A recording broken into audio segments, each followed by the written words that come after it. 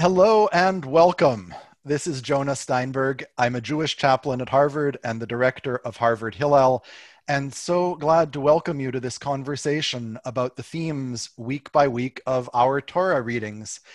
And amid this week in particular, with the outcome of the US general election still uncertain as we record this conversation, I am especially glad about the two guests here with me whose dedication spans times and places and communities. I'll introduce these two wonderful people in a moment, but first to say, as to our Torah reading, that this week our story is of Ishmael and Isaac, of Sarah and Hagar and Abraham. And so the ancient and heaven knows abiding challenge our Torah places right before us now is the question of whom we see and whom we consider as being integrally part of our family and story. Who figures in our narratives of nation and of peoplehood? And is rivalry and alienation from one another in the ancestral home the only possible stance for these two siblings? In the Jewish tradition, our titling of this weekly portion, as with all portions, is by its first distinctive Hebrew word. And so this week's reading is known as Vayera, which is a word to do with seeing. In particular, Abraham lifting up his eyes to behold the messengers who approach his and Sarah's tent to foretell the birth of Isaac. And so this is also a reading about vision. With me at this fateful juncture for our sibling relationships and our vision are Ambassador R. Nicholas Burns, who is the Roy and Barbara Goodman Family Professor of the Practice of Diplomacy and International Relations at Harvard's John F. Kennedy School of Government.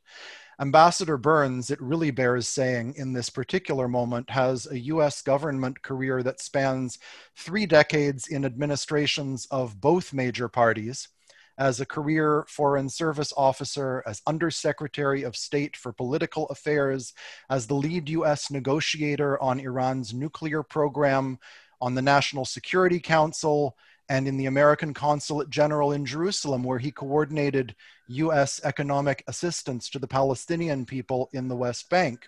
And there is so much more to Nick's distinguished career, for which he has received 15 honorary degrees, as well as the Presidential Distinguished Service Award and the Secretary of State's Distinguished Service Award, among many other honors.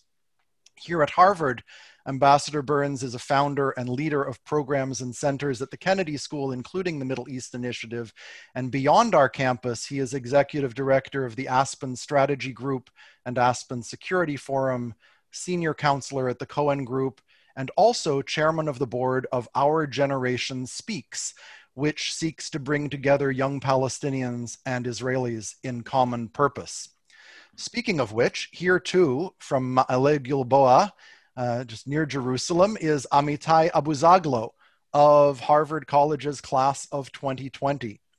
While at Harvard, where he was a leader, and I will add an inspiration in our Harvard Hillel community and in the campus interfaith community, Amitai founded an organization called Embodying Peace, which he now leads onward, fostering a dynamic volunteer network of students and young people that works across many organizations which make up what Amitai likes to call the peace-building ecosystem.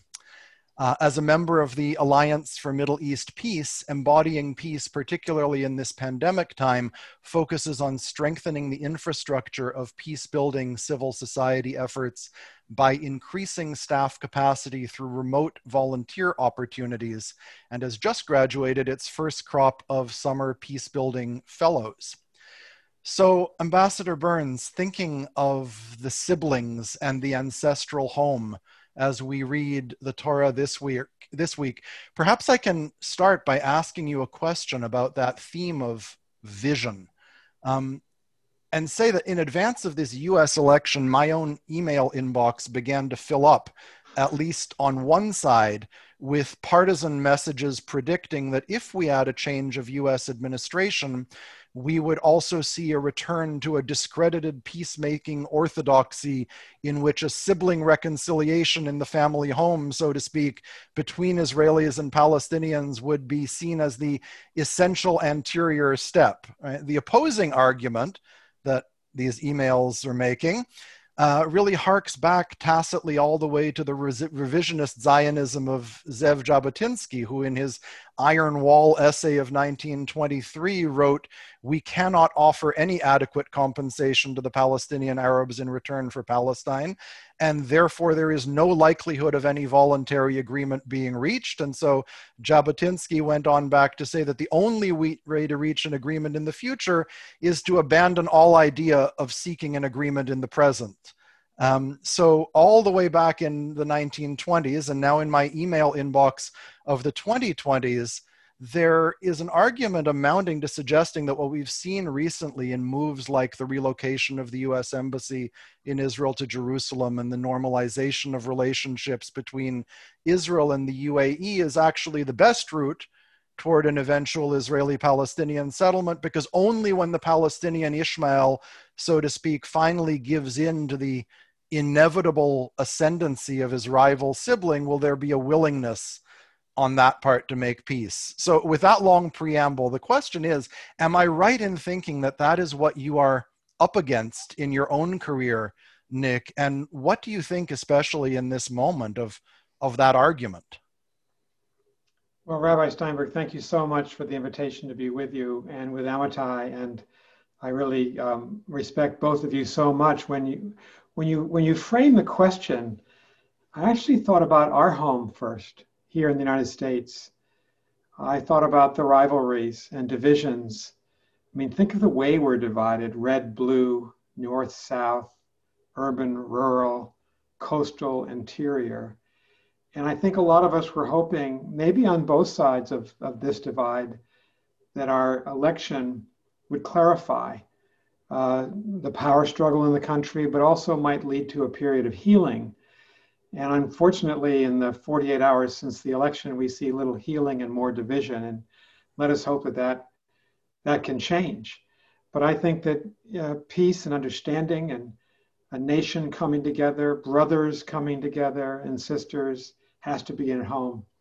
And I've spent, as you said, all of my professional life either living overseas, representing the United States, back in Washington, D.C. at the State Department and White House, or here at Harvard, thinking about our relationship with the rest of the world. But I've become convinced, especially in the last year or two, that the United States cannot succeed in its foreign and defense policy if it's not more united and more peaceful and more generous here at home. And without betraying my political sensitivities too much, I would say that when Joe Biden and Kamala Harris came out on March 4th, the day after the election, and the primary message that Vice President Biden had was, we are not enemies. We are citizens. We are friends. We're neighbors. Boy, do we need that lesson from the Torah today. And we need to reflect on its meaning for us all as Americans. And then I really want to hear Amitai's view. So I just say and he's closer to the issue because he's living in Jerusalem. He's working directly on the ground. But after my own 35-year experience living in Egypt and Israel, and now chairing an organization that seeks to bring young Palestinians and Israelis together in common businesses and to give them joint business training at Brandeis, that's Our Generation Speaks. I think I'm more convinced than ever we need to build peace from the ground up in the Middle East. Of course, you have the obligation of the Israeli government, the Palestinian Authority, the US government as a friend to both, to try to nurture peace at the diplomatic table. That was my experience in government. It has to come from the people, and it has to come from the ground up, and it cannot be foisted upon them. Both have to be ready for it. And so I really admire what Amitai is doing. And I really believe in what our organization, Our Generation Speaks, is doing. I just say that one of the problems I recognized when I was living in East Jerusalem in a Palestinian neighborhood. My wife and I had 2 little kids a long time ago in the 1980s. But working in the West Bank, I really felt then, and I think now, that part of the major core of the problem is that too many Israelis don't see the Palestinians as people with wives, husbands, kids, parents, hopes, fears, futures, pasts, and too many Palestinians think of Israelis in one-dimensional terms. And the common humanity is difficult for them to see as they oppose each other across the barricades. I think it's got to start there. So let me turn exactly that to you, Amitai, in exactly the location where you are. I mean, it strikes me that you are in something of an enclave in the yeshiva where you are, and that there are Palestinian Arabs and Israeli Arabs in close proximity. And I wonder, apart from the work through Embodying Peace, what you and your compatriots in the yeshiva see and think and take part of in terms of that ground and anything that might be built from the ground up. In yeshiva, we spend most of our day poring over texts that speak with a multi-layered sense of history, of multiple perspectives, and of very deep disagreements. And the sitting down with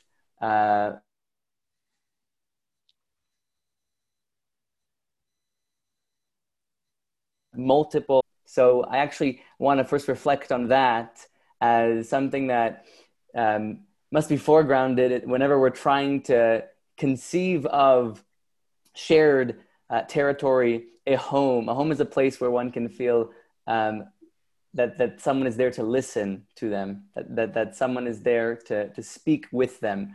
And the yeshiva that I'm studying at is mostly an Israeli yeshiva. And the main conversation is actually the US elections. People are thinking about that constantly. One thing that I want to reflect in terms of trying to think about the US and Israeli-Palestinian context as some sort of mirror image, but also to show where those images fly. The US young political generation, what's often been described as those who have been pushing, for progressive revolution within the Democratic Party and a new culture of community organizers. That in the United States, when people are thinking about the current divisions, or thinking about the battle between a monoculture or a multiculturalism, that people often they look to hope in the youth, because they grew up with a much more diverse and multifarious American image. And it happens to be that Israeli and Palestinian youth have the opposite experience, because the physical boundaries of interaction and the psychological boundaries of interaction and of conversation have only grown and grown, especially since the 90s Oslo process, and eventually to the last strong attempt at negotiating between the parties in 2014. And so the focus of much of the grassroots peace building ecosystem is with youth, because unlike the parents, the sense of peace, until these recent normalization deals, did not reflect the reality in which they grew up. And we're talking about a generation, if we bring a parallel to the generation of community organizers in the United States, it's a generation that lived through the second Intifada, and that lived through rockets, and that lived through expansion of settlements, and that lived through more blockades. And so the work of grassroots peace building, it encompasses more than just youth engagement, but the story needs to begin there, because in order to begin speaking in terms of a shared reality, there must be a shared means to create a sense of brotherhood and a shared sense of responsibility toward each other, which is the next step when we agree to invite each other's, at least for one conversation. You know, Amitai, you speak about the multiple voices in classical rabbinic tradition, which I love too, in the Talmudic tradition. But what actually strikes me most as regards the Ishmael and Isaac story is a really notable silence among our Torah commentators. In the scripture, God reassures Abraham, saying about Ishmael, also the son of the handmaiden, I will make into a nation, for he is your seed. But if we look into the margins at that point in our classic compendia of Torah with rabbinic commentaries, almost all of our running commentators simply jump that verse. They say nothing about it. It's hard to read a silence, but I can't help thinking it amounts to our rabbis saying, well, that's your promise, God. You take care of it. It's not a commandment to us, not our responsibility. And so, Ambassador Burns, I wonder about that question, about how much we must take part or take heart, to heart, the promise to the other, so that the question is, how much must we take into our hearts the promise to Ishmael, also that one I shall make into a nation? Even as some would point out that Ishmael today has quite a number of countries to Israel's one.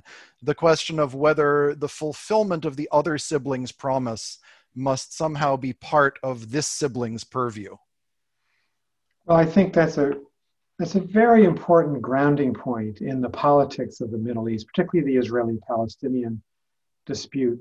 It's hard to think of them as having direct commitments to each other when they've been warring, fighting, arguing, throwing rocks, throwing bombs for all of Israel's existence, going well back before that. If you think of the Arab revolt of the 1930s against British rule and Jewish immigration to Palestine in the 30s, it's been a long time. And so that common sense that we're responsible for each other, that we're a part of a greater whole, hopefully we can rediscover that in the United States, but think of the barriers to even elevating it into the discussion in the West Bank and Gaza and in Israel proper among these very different parties.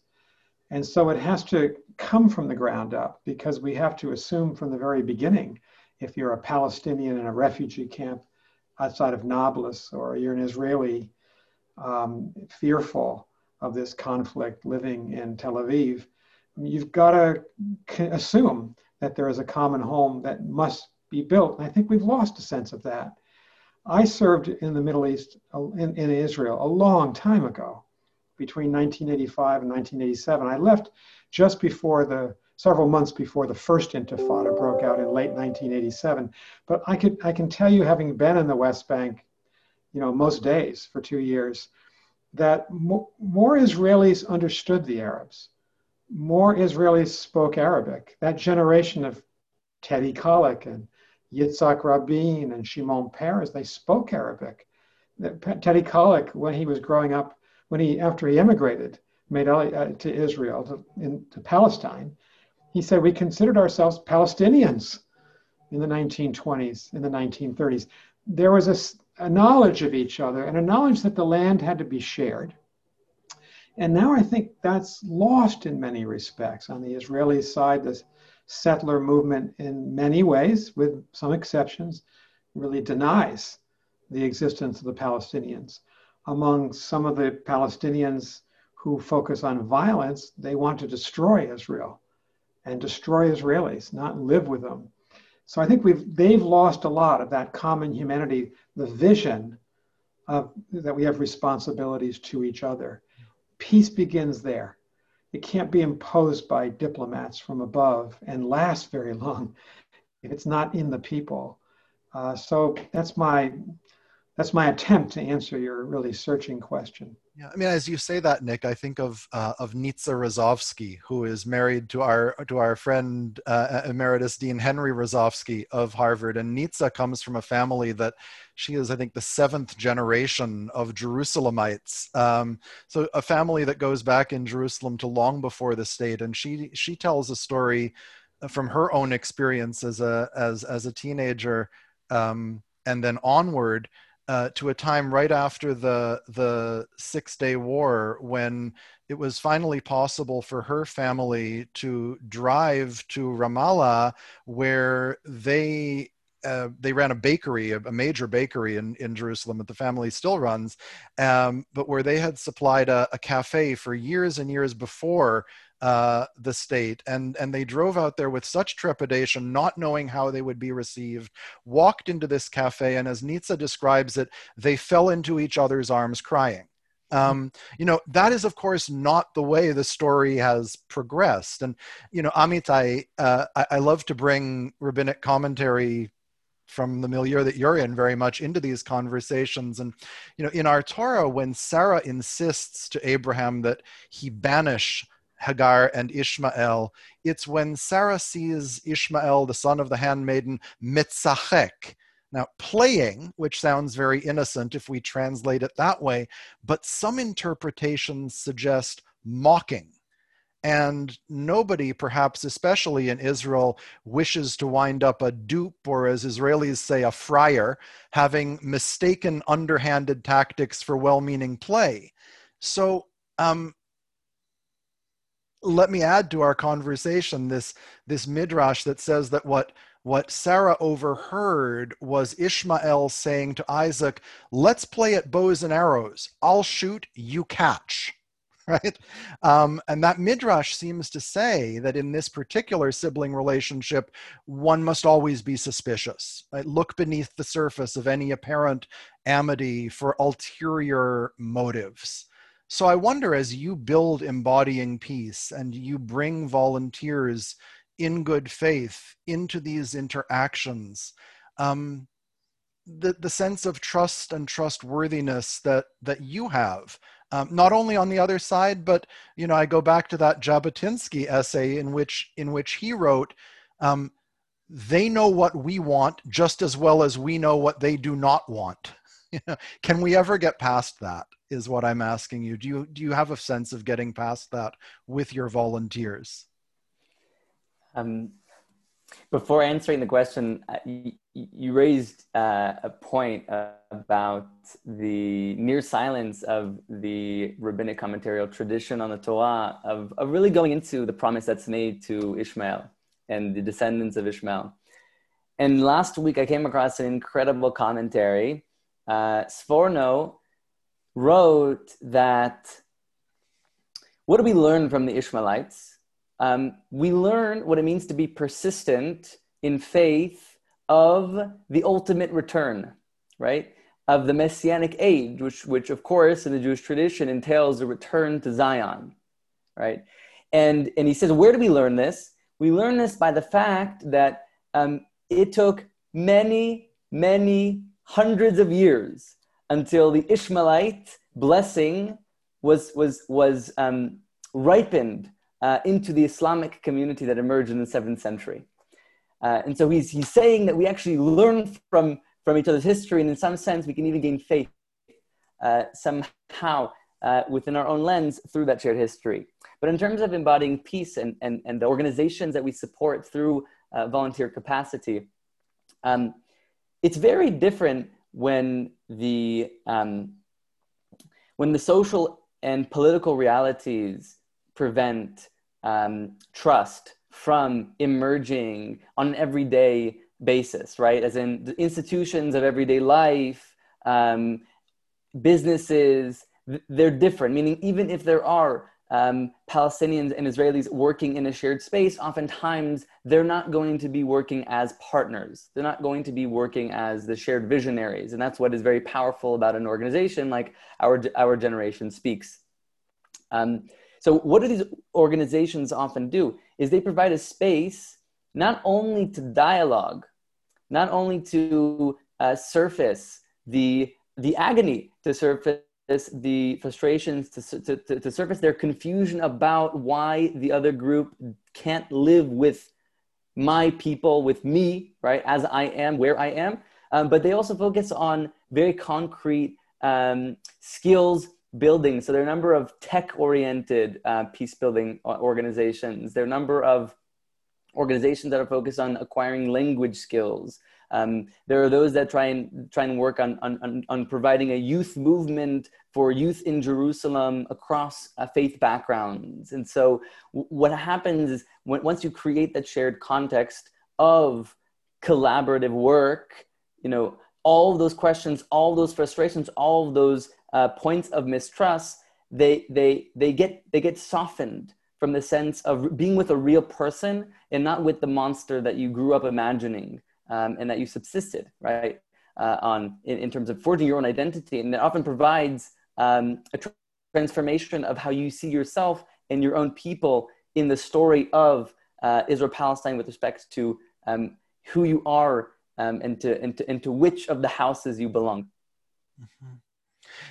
You know, Ambassador Burns, I heard you really clearly when you insisted that peace must begin at home. And yet, I wonder what you think of, you know, those who argue that whether by brilliant strategy or blundering brute force, the past 4 years have at least seriously challenged what John Kerry, for instance, meant when he said there will be no separate peace between Israel and the Arab world. And those who would argue that peace must be built first of all with the surrounding countries, and only then will we see a willingness at home to come to some kind of stability or reconciliation. Well, I think we know the answer, Jonah, to the first part of the question. The Arab states are beginning to make peace with Israel before there's peace between Israel and the Palestinians. The UAE and Bahrain and Sudan have all made that choice. And as we all know, there's been behind the scenes cooperation, quite substantial, between Israel and some of these states and others like Saudi Arabia for many years. So I think the fact that Iran has become the major adversary of both Israel and the Gulf states and the Sunni Arab world has brought them together. And it's understandable. And from an American perspective, I believe this very strongly. This is very positive. We've always wanted Israel, we American friends of Israel, to emerge from isolation, to be able to live in the region. I always thought it was so strange when I lived in East Jerusalem that you couldn't even drive from Jerusalem to Damascus, or it was very difficult to get across the Allenby Bridge into Jordan. You couldn't go to Iraq. And if you think about the world before May 14th, 1948, it was an integrated economic, social system. And it was all sundered abruptly in June 1948. So it's a very positive thing that this has come back, that Israel is emerging from its isolation, and we should push this forward. I hope more Arab states will come back and make this choice. But having said that, Israelis, I think, this is not peace in the Middle East. This is peace between Israel and some Arab countries. But the UAE and Bahrain have never been at war with Israel. They've never fought Israel. They weren't even in existence when Israel came into existence. I think Israelis have to understand, while this is very positive, the Palestinians are not going to disappear. And international support for a Palestinian state is not going to disappear. I think President Trump made a very irresponsible mistake in withdrawing all United States economic assistance to the Palestinians. I used to run the program. I can tell you how many people depend on our support for what we've been doing in the West Bank and East Jerusalem to try to build economic activities, businesses, build schools, build health clinics, build roads, scholarships for young Palestinians to study in the United States. But more importantly, even, is the fact that we withdrew funding from the UN Relief and Works Agency, UNRWA. And so we're taking bread off people's tables, people who are objectively poor in refugee camps. And so I think that American responsibility needs to come back, and the Israelis need to understand that given given demographics, the Palestinians will outnumber them at some point. Israel should want to live in a Jewish state that's democratic, not a state that colonizes another people forever. Now, I'm not suggesting that this responsibility for peace rests only on Israel. It rests on the Palestinians, and right now they're divided. Hamas is not interested in peace. The Palestinian Authority is not together. It's not united. They haven't had democratic elections. So the responsibility is on both sides. But I hope Israelis understand that while this is very positive, they're now accepted by Arab states. The crucial relationship for them has to be the one right in Jerusalem, right on the Green Line, right in the West Bank and the Gaza Strip. They've got to make that right, and the Palestinians need to make it right too. I think, Amitai, of the way in which your family has deep roots in the region, and so I wonder, from a personal point of view, how you yourself narrate the sibling relationship. I'd love to hear a bit about that as we head toward concluding the conversation. Certainly, I'll just share very briefly. My paternal grandparents are from Morocco, from Marrakesh. They immigrated to Israel in 1963. My father was born in Israel. So my family has stories of sheikhs, healing family members, and the first friends that my grandfather made when they immigrated were Palestinians in Nazareth, where they moved to. And at the same time, my family also experienced a number of war and war trauma. And so it's a very complicated relationship. I actually, in reflecting on what we call the house of Ishmael and the house of Jacob, of Yitzchak, those worlds, those houses are incredibly diverse. And it happens to be that in the particular juncture of Jewish history and of Islamic history, that the center point, the meeting point, is largely in the region of Israel-Palestine. And that, of course, affects the relationship between the homes elsewhere. And I worked for my entire college career on working on Muslim-Jewish reconciliation, solidarity building on campus and beyond. Which is also incredibly important because it is very much fractured by what happens in Israel-Palestine. So as the center, it affects the way that we can interact outside of it, though it doesn't restrict the interaction that happens outside of it. So I think that the reflection is that when we want to think about the relationship between two sibling traditions, two sibling peoples, right? The Ummah and the Am. It's a relationship that it exists wherever there are Jews and wherever there are Muslims. And it's a relationship that we can inspire each other. What we're doing in the United States can inspire what we can do in Israel-Palestine. What we do in Israel-Palestine can inspire what we can do in the United States.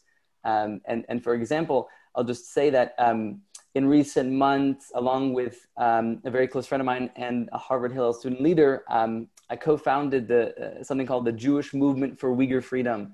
And we're building a number of projects to support Uyghur civil society and to plug in leaders of Jewish civil society and synagogues and campuses into such efforts. And so very much, I think that my story of trying to connect the two houses and to invite each other into a shared sacred space, it began in Israel-Palestine, but it certainly has expanded, and God willing, I hope it will continue to, and also to deepen as well. The story in our Torah this week also includes a treaty, really framed as such in the narrative, forged between Avraham, Abraham, and a local monarch, Avimelech. So already in the Torah itself, we are pointed from the Ishmael and Isaac story straight into the work of negotiation and of peacemaking. That's right there in the scripture. So it really is an honor to open that book together with the two of you, particularly in this time, the two of you who are peace seekers and work so concertedly to be peacemakers. So let me say to both of you how grateful I am to each of you for what you both do and for this good company together. Thank you both so very much. Rabbi Steinberg, thank you. And Amitai, thank you. Let us pray for the peace of Jerusalem. Amen. Pray for peace Amen. in the Middle East. Amen. Amen. Amen. Thank you both so much. Jonah, thank you. That was wonderful. Amitai, it's so great.